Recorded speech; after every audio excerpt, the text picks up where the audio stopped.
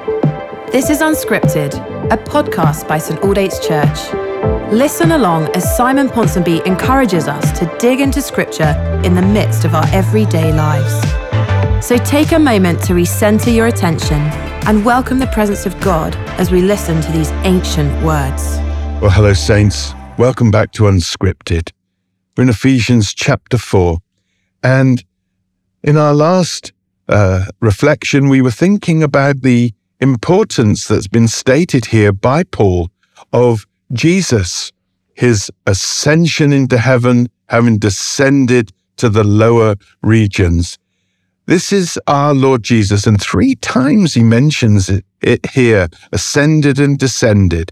In verse 8, he ascended on high, led captives in his train. Verse 9, what does he ascended mean except that he also descended? Verse 10, he who descended is the very one who ascended higher than all the heavens in order that he might fill the whole universe. So we have this repeated 3 times, ascended, ascended, ascended, and then twice descended, descended.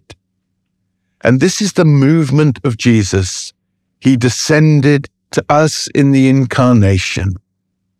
He came to be with us, to walk among us, to be one of us, to love us, to reveal the Father to us, to teach us how to live, and then preeminently to die for the sins of the world. And there in his death, he drank the earthly cup to its lees, and he entered into the very depths of darkness, both in human experience, existentially, and then this whole question mysteriously of Holy Saturday and whether Christ actually went and descended into hell in order to liberate those who'd been held there. Much thinking to be done on that. But the one who descended down, down, down he came.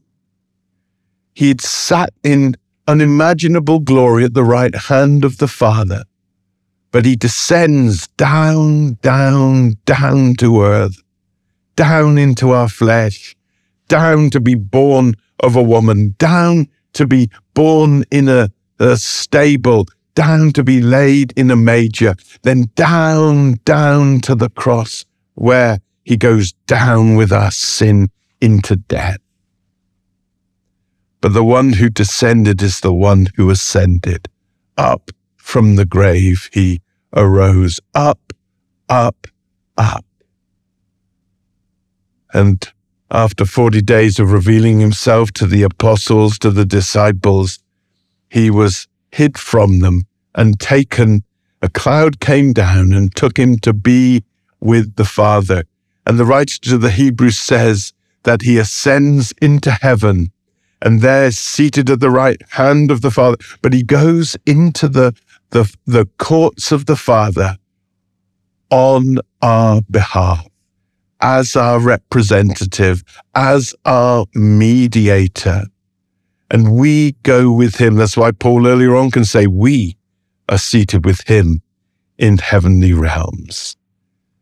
The great King of heaven takes human flesh, goes down, down, down.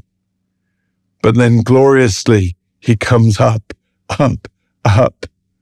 But then he sends down again his Spirit to be with us, that we can experience him, his immediacy, and we can experience his power for service. What a wonderful thing. What a wonderful truth. The one who ascends is the one who descends. The one who ascends from hell leads captives in his train.